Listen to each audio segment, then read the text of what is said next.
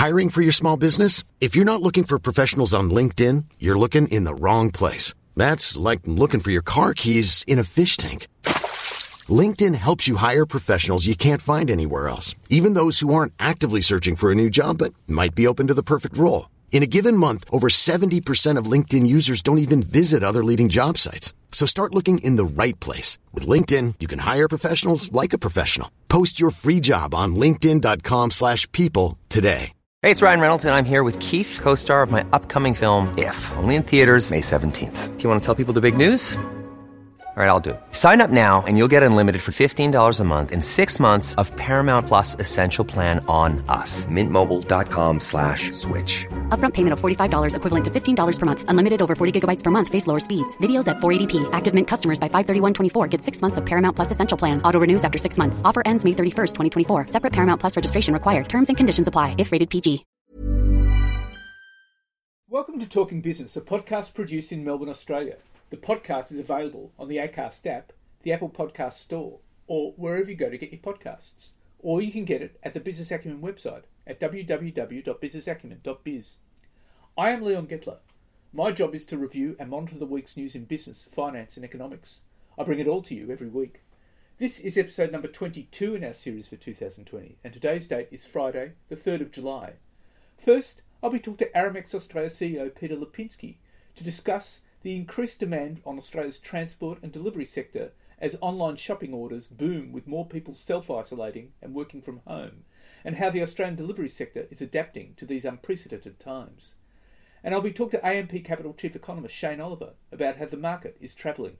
But now, let's talk to Peter Lipinski. Peter, let's start off. Aramex Australia must be flat. You guys at Aramex Australia must be flat off your feet at the moment with this lockdown. It's surprisingly how much online retail is going on right now that physical stores have been sort of limited. Just looking at some of the volumes that we've been seeing in the last few days, they're 76% up over Easter last year. It's just amazing. 76%. Yeah, I mean, a lot of our customers have worked over Easter to pick the orders. So at the same time last year, 76%, I can't believe it myself. Typically, we've seen an increase of about 30 to 40%. Life is full of what-ifs. Some awesome, like what if AI could fold your laundry? And some, well, less awesome, like what if you have unexpected medical costs? United Healthcare can help get you covered with Health Protector Guard fixed indemnity insurance plans. They supplement your primary plan to help you manage out-of-pocket costs. No deductibles, no enrollment periods, and especially no more what-ifs. Visit uh1.com to find the Health Protector Guard plan for you. It's that time of the year. Your vacation is coming up. You can already hear the beach waves, feel the warm breeze, relax, and think about work. You really, really want it all to work out while you're away. Monday.com gives you and the team that peace of mind. When all work is on one platform and everyone's in sync, things just flow. Wherever you are, tap the banner to go to Monday.com.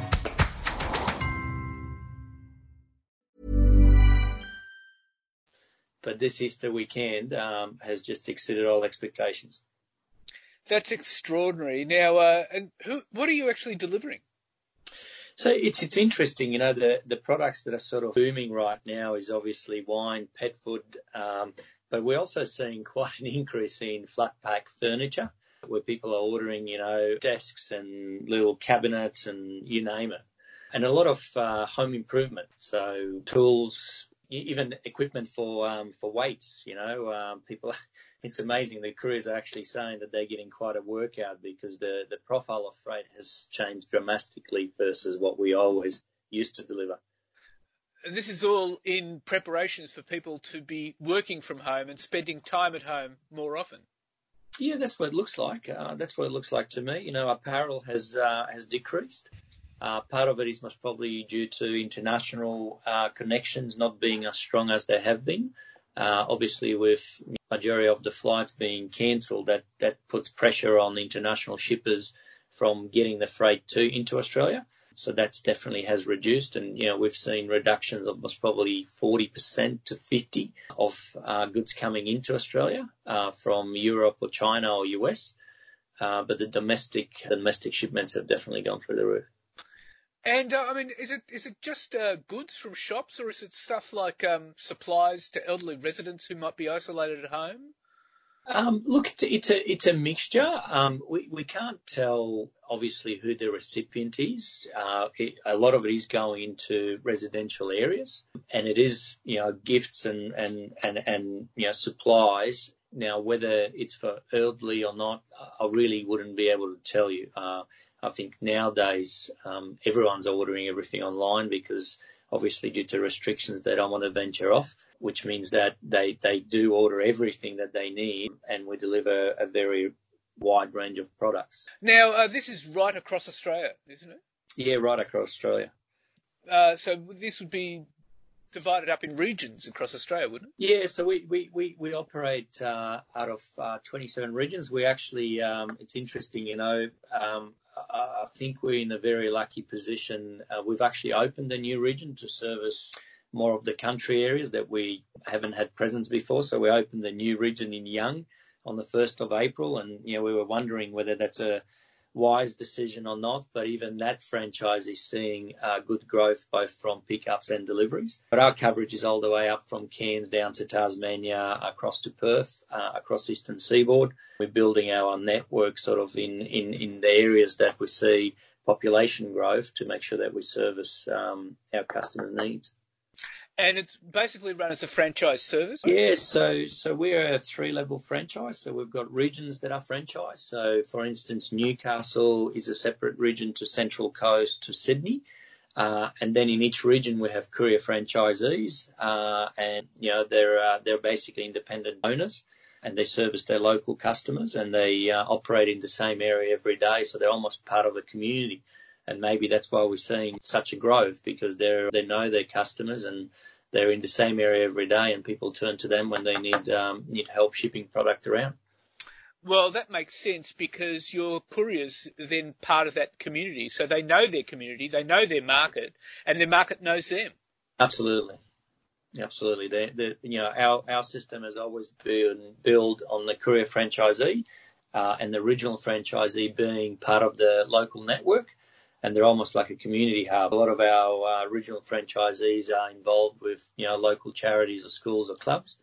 And I think in situations like we're in right now, that definitely helps them secure additional business. And I know a lot of them, do little things for people sort of pro bono as well. We don't sort of publicise it too much, that, it's something that they do locally in their own communities.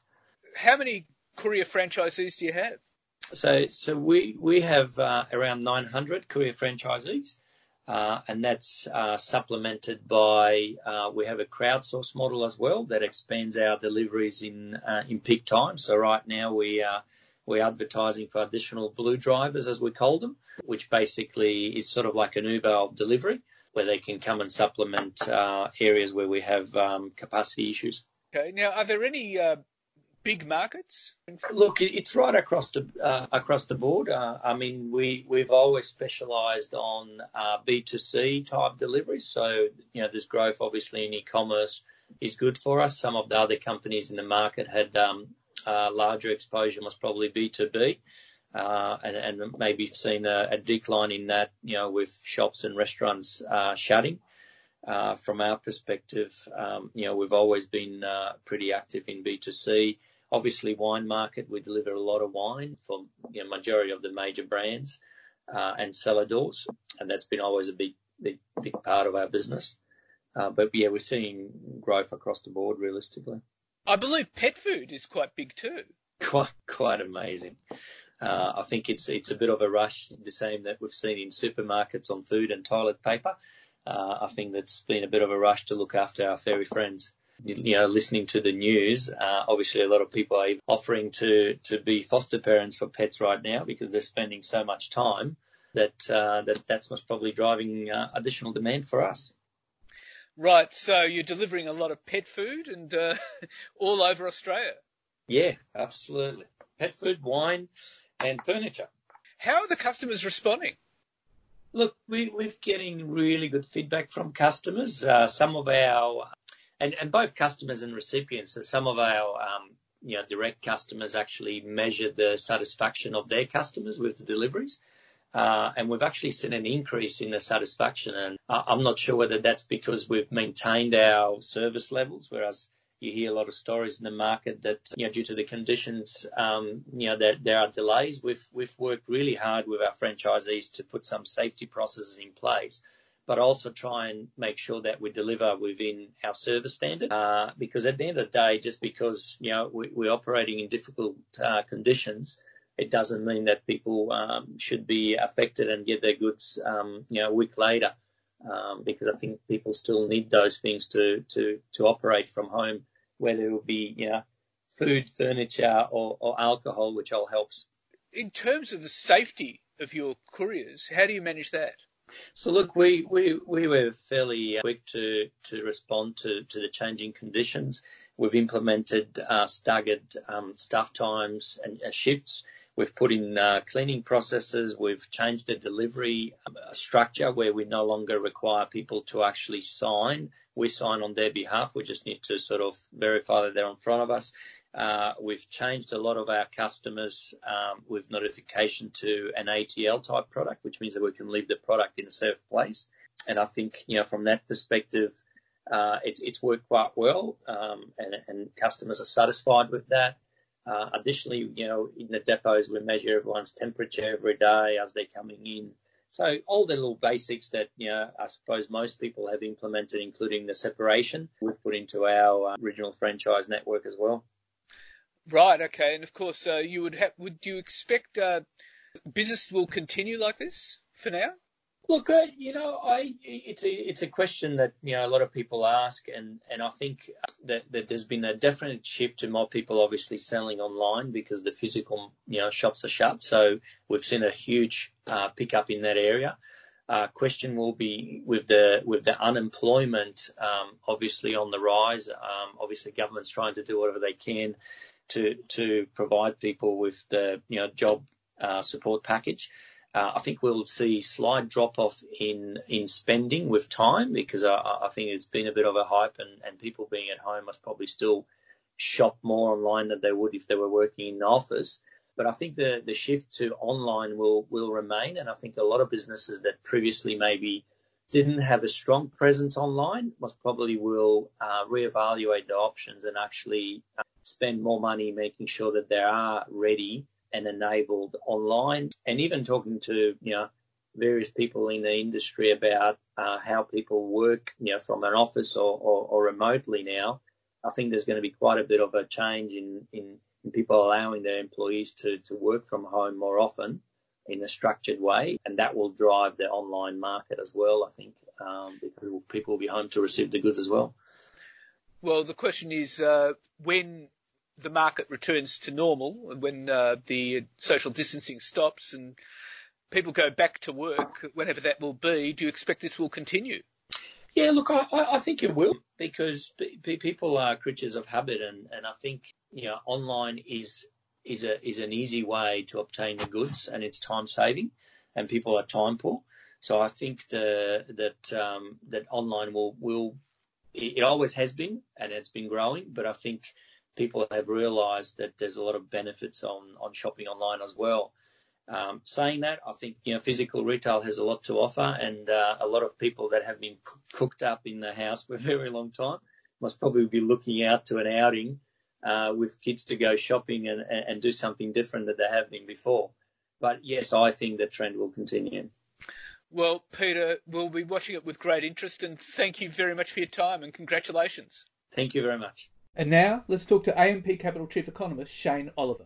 Shane Oliver, how do you assess the rate the market's going at the moment? It seems to be all up and down, and coronavirus seems to be in the news and hitting share prices one day, and the next day share prices seem to be up again. Yeah, it has been a bit rough the last couple of weeks. I think, to be honest, what's happened is that markets had that huge rebound from about March the 23rd to a high point, which was a couple of weeks ago now, and then we managed to rally our market. In Australia, we rallied about 35%. The US market had rallied 44%, and other markets were sort of around those numbers. So a very strong rally. That saw share markets get overbought technically. In other words, that's a situation where they run too far ahead of themselves. Often you can measure whether a market's overbought or not by the number of stocks above the 50-day moving average. We were seeing exorbitant numbers of stocks above their 50-day moving averages, both globally and in Australia. So we'd sort of got to the point where we were vulnerable to a bit of a pullback. Of course, as often as these things that sort of went on for a bit further than I would have thought. And then, of course, the market got set up for a bit of a pullback, a correction, and that's now what we're seeing. The worries about a second wave have added to that, or have helped trigger that pullback in markets that initially started in the US with states like Texas and Florida and Arizona and California. And then, of course, recently we've seen sporadic breakouts in places like Germany, China, in Beijing, and also in Victoria and Australia. So those things have sort of, I guess, reminded us that there's still uncertainty about the coronavirus, that it's not beaten yet, and that's led to uncertainty about the economic outlook and the recovery from the shutdown earlier this year. And of course, that's also combined with periodic geopolitical concerns, tensions with China, particularly between the US and China. The other day there was tariff announcement, potential tariff between the US and Europe. So those things I think are weighing as well, and that's what's giving us this volatility. My take on it is, for what it's worth, if we do have a pickup in cases, but we don't have the same level of deaths that we saw in the first wave, if you want to call it that. The hospital systems generally cope, then we're probably not going to see a return to the severity of the shutdown we saw earlier this year. And we're seeing in Australia our Prime Minister say that we've got to continue with the reopening.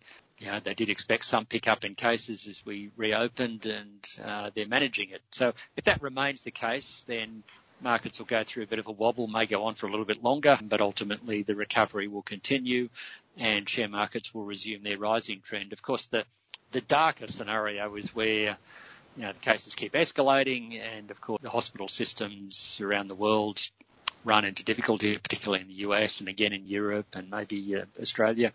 And then I think it would become more of a problem. Hopefully that will be avoided.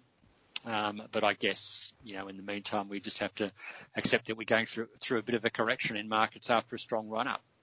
I would imagine, though, that one of the issues is that everyone is saying it will end until we get a vaccine. But I'm not sure a vaccine is going to help necessarily, and it might just be a case of learning to live with it and manage it. That's right. There is a lot of debate about whether a vaccine can be found here. I know there's a lot of testing, a lot of trials going on, over 100 trials around the world, including several in Australia. But we just don't know at this stage. I mean, a cynic might say, well, don't coronaviruses cause some colds, about 20% of colds, and they've never found a vaccine for that. An optimist would say, well, there's a lot more at stake here. We have to get a solution, otherwise we're going to be in big trouble. So the pressure to find a solution is much greater than it is for the common colds. But there is this debate also that sometimes people have had exposure to coronavirus. They've tested positive with the antibodies, and then they've got reinfected. So we're not entirely sure that even if you do get antibodies to coronavirus or COVID-19, that version of coronavirus, that will protect you the next time. So therefore a vaccine may not ultimately work. There's a bunch of risks around this, which if it doesn't work, then it all comes back to having to learn to live with the virus, which means significant changes in economic activity and the way we do things going forward, ongoing social isolation, wearing masks, and there'll be a big part of economic activity that will never return in its current form. So that's a fairly bleak scenario. Hopefully that's not the case. Think back to the past. We have had these virus outbreaks in the past, and of course they run their course. Spanish flu in 1918-19 was an example of that. They run their course and then never get heard of again, or not quite. I think one similar did come back in the 1970s. But so it's hard to tell precisely how this unfolds. I guess I tend to lean to the view that ultimately some sort of solution will be found, even if we don't get a vaccine. Treatments will be perfected. We have seen that remdesivir does help in recovery times. A cheap steroid was found to help in 1 out of 8 hospitalised cases. So maybe it's a combination of drugs which ultimately help, much as has been the case with HIV/AIDS. We never got a vaccine for AIDS, but people who do get HIV now can treat it. Well, my understanding is it can be treated with a combination of antivirals. So maybe it ends up being the case with coronavirus, that antiviral ultimately help those who do get it avoid death. So hopefully something will come along. The optimist tells me something will come along, but we're still left with a picture for a while that we're not going to go back to normal economic activity for some time yet. Well, sometime yet. I mean, the IMF forecast is very dire. It went up to 5% drop-off in economic growth. And, of course, you had Liveris saying the other day that we're not going to get recovery until 24-25. Yeah, it could take a while. And, of course, it all depends on what is defined as recovery. There's a sort of one version is we'll get back to the previous highs in economic activity, which was the end of last year. On our projections, which are actually a little bit bleaker than the IMF's. I thought the IMF was too optimistic in their initial forecasts in April, and now, of course, they've revised down. But they're still actually more optimistic than we are for the global economy this year. We're seeing a contraction of around 6.7%, whereas the IMF is somewhat stronger than that. So, we've got a contraction this year of 5.7%, and the IMF is talking about 4.9%. So they're a bit more optimistic than we are. I think the key then becomes how fast the recovery occurs through next year. The IMF is seeing a rebound of 5.4%, but the maths of that, if you come down about 5 and you go up about 5, is that you're still below the previous high. So, that's in that sense, it's going to take a while to fully recover. But I think what matters for investors often is the direction. When things were falling away in late March and early April, share markets anticipated that with sharp falls. Now the markets have picked up and moved higher and recovered a lot of their losses because the direction of economic activity has improved. But there will come a point, I think, where the rebound in some economic activity will then start to slow down. For example, if you look at a lot of the economic indicators recently, they're showing what looks like almost a deep V-style rebound. Retail sales are a classic example of that in Australia. But I suspect that after that initial bounce, which in many cases reflects the spending of pent-up demand and simply just the act of reopening the economy so a lot of activity can return. After that initial bounce, it'll take a long time to get back to normal levels. So we don't see the Australian economy returning to its 2019 high point in economic activity until sometime late next year. Other economies, Europe and the US, may take even longer than that, and that of course still leaves them well below where they would have otherwise been were it not for the coronavirus shock, which is what some business people may be referring to. We're still going to end up being a long way below for several years what we otherwise would have experienced in terms of economic activity, which obviously is a constraint on business profits and revenue, and also means that the unemployment rate is not going to go back to 5% anytime soon. In the short term, I think it probably goes higher, but as the economy reopens, it will come back down. But ultimately, I think we're going to be left with some higher level for some time. It could be 8% or 7% or something, but it's still going to be well above the 5% level. And the other problem in this whole thing is that coronavirus has obviously disrupted economic activity because of the social distancing and the shutdowns, travel bans and so on. There's that. But even if a vaccine comes along and we can go back to doing what we did before, there will be a lasting impact from coronavirus because businesses will use it as an opportunity to cut costs, and it has accelerated the shift towards a digital economy. People doing more work from home, using Zoom and Skype and FaceTime or what have you to have face-to-face meetings almost with people all over the place around the world may conclude, well, you don't need to do as much business travel anymore. A lot of people switching to online retailing, a whole bunch of people who previously didn't use it. Businesses laying people off because they're automating. And so what's happened here is that coronavirus has accelerated that shift towards a digital world, towards automation at a pace that is faster than new jobs are being created, and that in turn may lead to higher unemployment for longer than would otherwise have occurred if we'd seen the previous more gradual pace towards automation. So coronavirus has probably changed the market for a long time. I think coronavirus, will have lasting impacts. I don't want to get too negative here. I sort of just reminded a little bit, if you were sitting around in 1918, 1919, worried about Spanish flu as people were back then, you might have got negative about the 1920s, and if you got too negative, you would have missed out on the Roaring 20s, which turned out to be a rip-roaring decade. So you've got to be a little bit careful here about avoiding getting too carried away. But by the same token, I think it will have lasting impacts. Of course, for shares and for investments, it works both ways to some degree. On the one hand, we might be left with a lower level of economic activity for a long time to come, whether you get a virus or not, and higher levels of unemployment. But by the same token, that also means lower interest rates. And a standard valuation measure for the share market is a dividend discount model, where you've got your dividends going off into the future and you discount the value of those dividends back to the present using interest rates or a discount rate. Those interest rates that you're using are now a lot lower, and that acts as a bit of an offset. So on the one hand, lower than otherwise economic activity, but on the other hand, lower interest rates, and net it may turn out to be a bit line ball for the share market. The outworking of all of that, of course, is the share market ends up trading on a higher price to earnings multiple. Well, Shane Oliver, I'm sure all investors will be listening to that very, very closely, and thank you very much for your time again. My pleasure, Leon. So what's happening in the news? Well, probably the best thing to say about world financial markets so far this year is simply that it's been quite a ride. If somehow you missed the coronavirus slamming the global economy like a wrecking ball, current market levels certainly do not reveal the wild swings that unprecedented events unleashed. Sure, world stocks are down nearly 9% for their worst start to the year in a decade. Some big emerging market currencies are down over 15%, and super low risk US government bonds and gold have returned 16%. But none of that is exactly unique. In fact, some bits look distinctly bullish. The tech-heavy Nasdaq is near a record high, thanks to those fantastic FANGs again.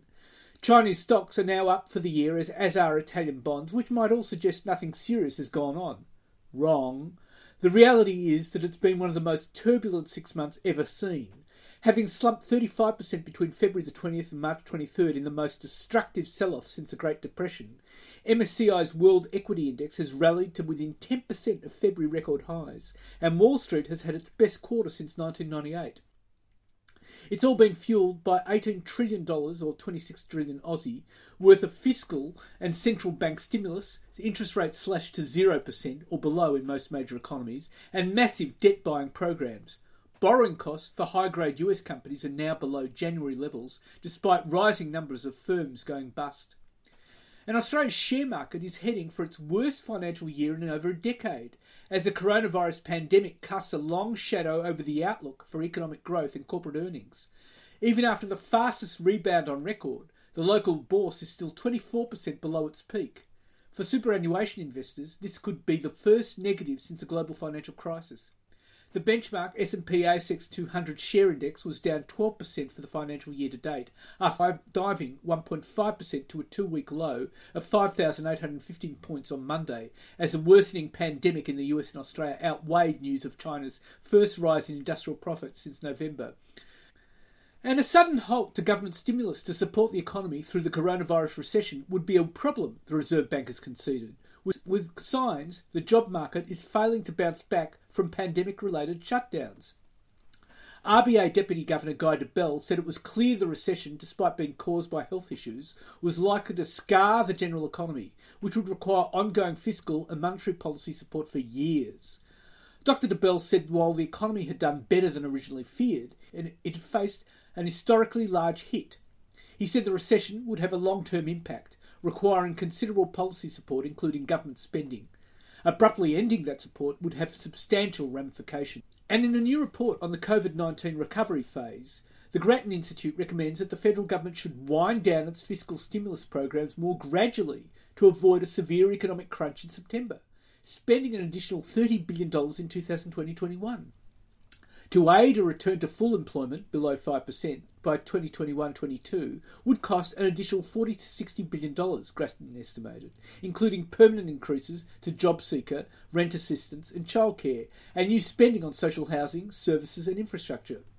Focusing on the decisions the government will need to make over the next 6 months, in particular those made ahead of the October budget, the report does not go along with calls from the likes of the Reserve Bank, the OECD and The Economist magazine to build back green and tackle climate change by investing in renewables.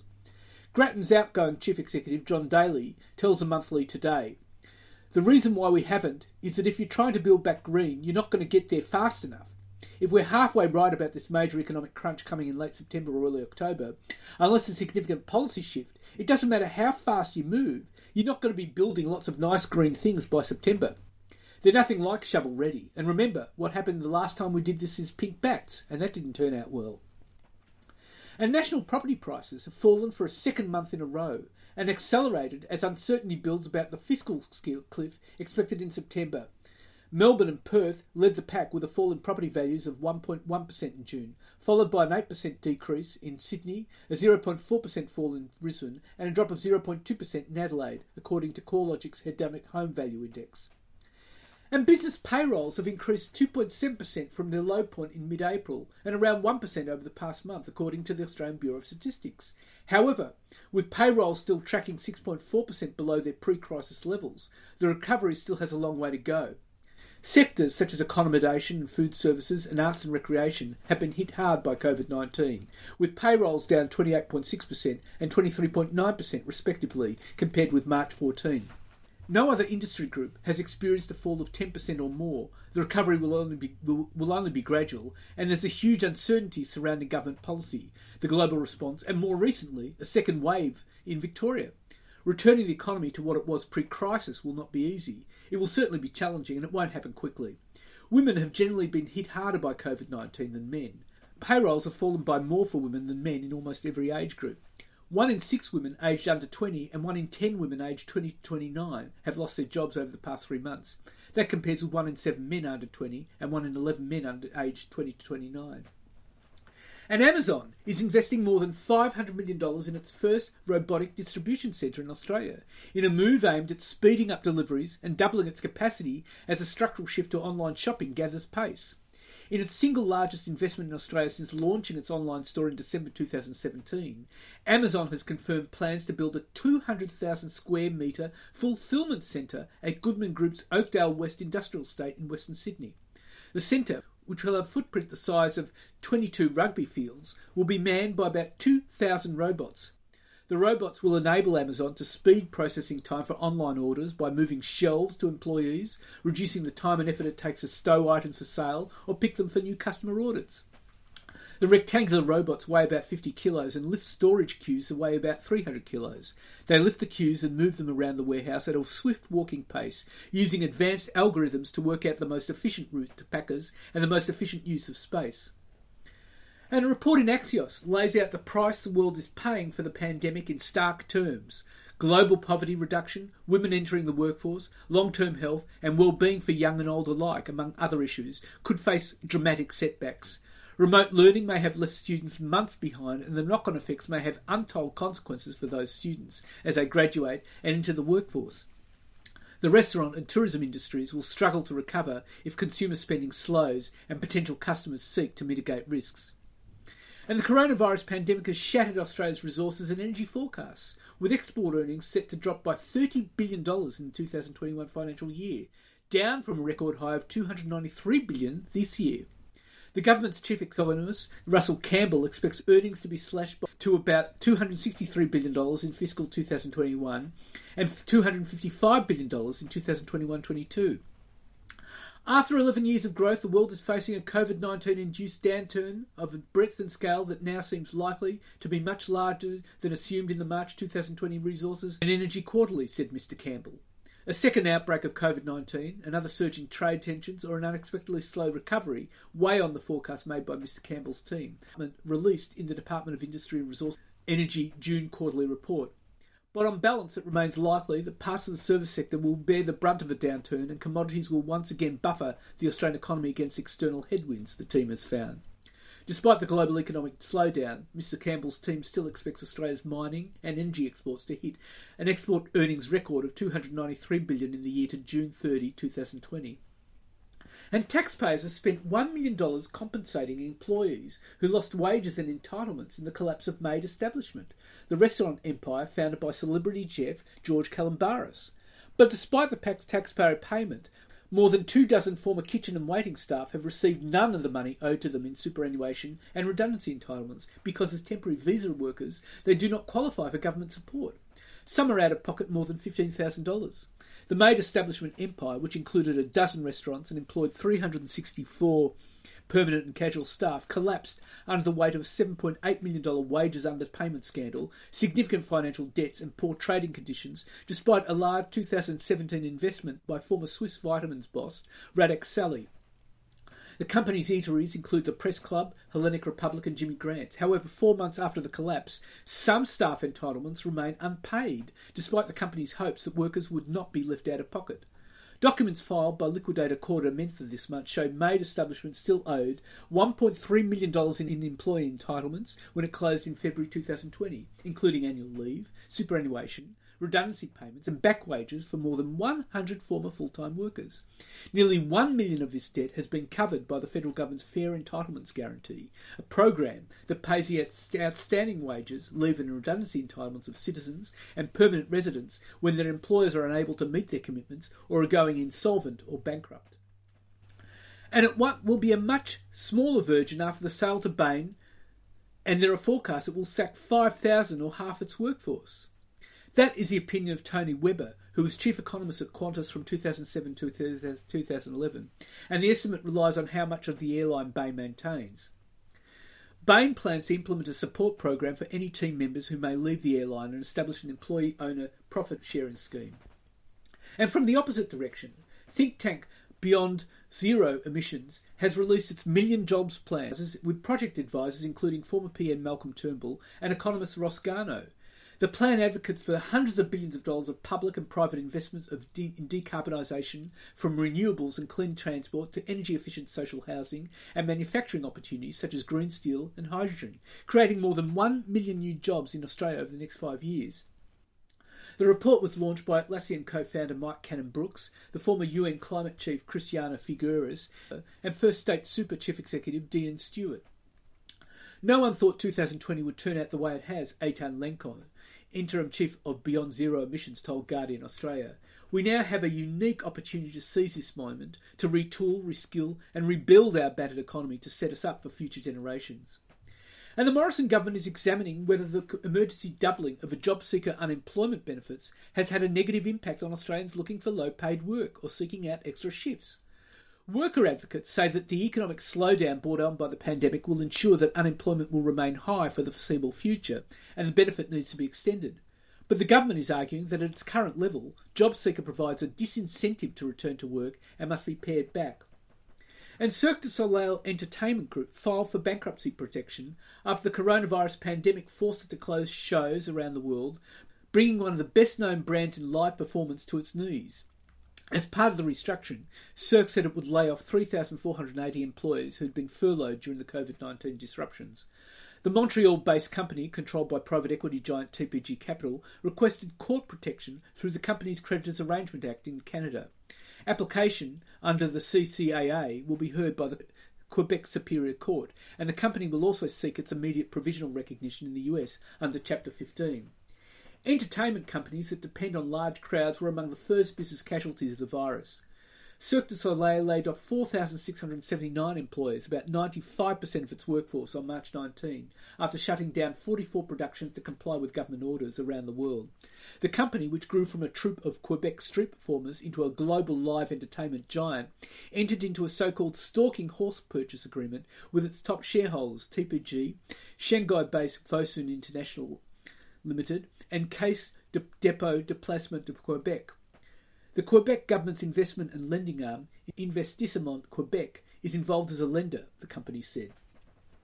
And outbreaks of panic buying of toilet paper and pasta could occur again multiple times over the next 12 months, as fresh waves of the coronavirus pandemic trigger more grocery hoarding, Macquarie Wealth Management has warned. Its report noted a recent pickup in grocery stockpiling in Melbourne and parts of Sydney, causing some shortages, and said this could continue to happen as fears grow of more COVID-19 outbreaks. The latest Ilion Alpha Beta data suggests supermarket sales are 3% below normal levels. Purchase limits were reinstated in Victoria early this week as stockpiling behaviours began to materialise again, while on Thursday, Sydney was reported as beginning to see product shortages again, the report noted. We expect this cycle could repeat itself multiple times in the next 12 months, each time there's a fear of another wave occurring. We expect the general eat-at-home trend to continue to play out in supermarket sales through the first half of 2021 as consumers remain cautious on spending money going out. Last week, supermarket chains Woolworths and Coles were forced to reimpose buying restrictions in Victoria on a number of staple items such as toilet paper, paper towels, rice, UHT milk and mince. And as panic buying spread, they reinstated limited restrictions on groceries for the rest of Australia. The stockpiling initially flared up in parts of Melbourne following a spike on COVID-19 infections, but the panic buying quickly spread to other parts of the city before Woolworths and Coles imposed purchasing limits in Victoria. And that's it for this week. And next week I'll be talking to Rachel Callan and Katie Croft about their Thriving Through COVID-19 initiative, which they set up to help hundreds of small businesses stay connected, inspired and thrive, no matter how they've been impacted. And I'll be talking to CommSec Chief Economist Craig James about what to expect in the market in the week ahead. In the meantime, you can find me on Twitter, TalkingBizBizZ, on Facebook and on LinkedIn. And if you want, leave a comment. Wishing you all a safe and healthy week. And looking forward to bringing you Talking Business next week. Hey, it's Paige DeSorbo from Giggly Squad. High quality fashion without the price tag. Say hello to Quince. I'm snagging high-end essentials like cozy cashmere sweaters, sleek leather jackets, fine jewelry, and so much more. With Quince being 50 to 80% less than similar brands. And they partner with factories that prioritize safe, ethical, and responsible manufacturing. I love that. Luxury quality within reach. Go to quince.com/style to get free shipping and 365-day returns on your next order. Quince.com/style. Hey, folks, I'm Mark Maron from the WTF Podcast, and this episode is brought to you by Kleenex Ultra Soft Tissues, your ally to help tackle your allergy symptoms this season. I love the change of seasons, but nobody loves pollen and all those other things floating in the air that make you sneeze during this nice weather. Kleenex Ultra Soft Tissues are hypoallergenic and allergist approved, so fight back against watery eyes and runny noses without worrying about irritating your skin. For this allergy season, grab Kleenex and face allergies head on.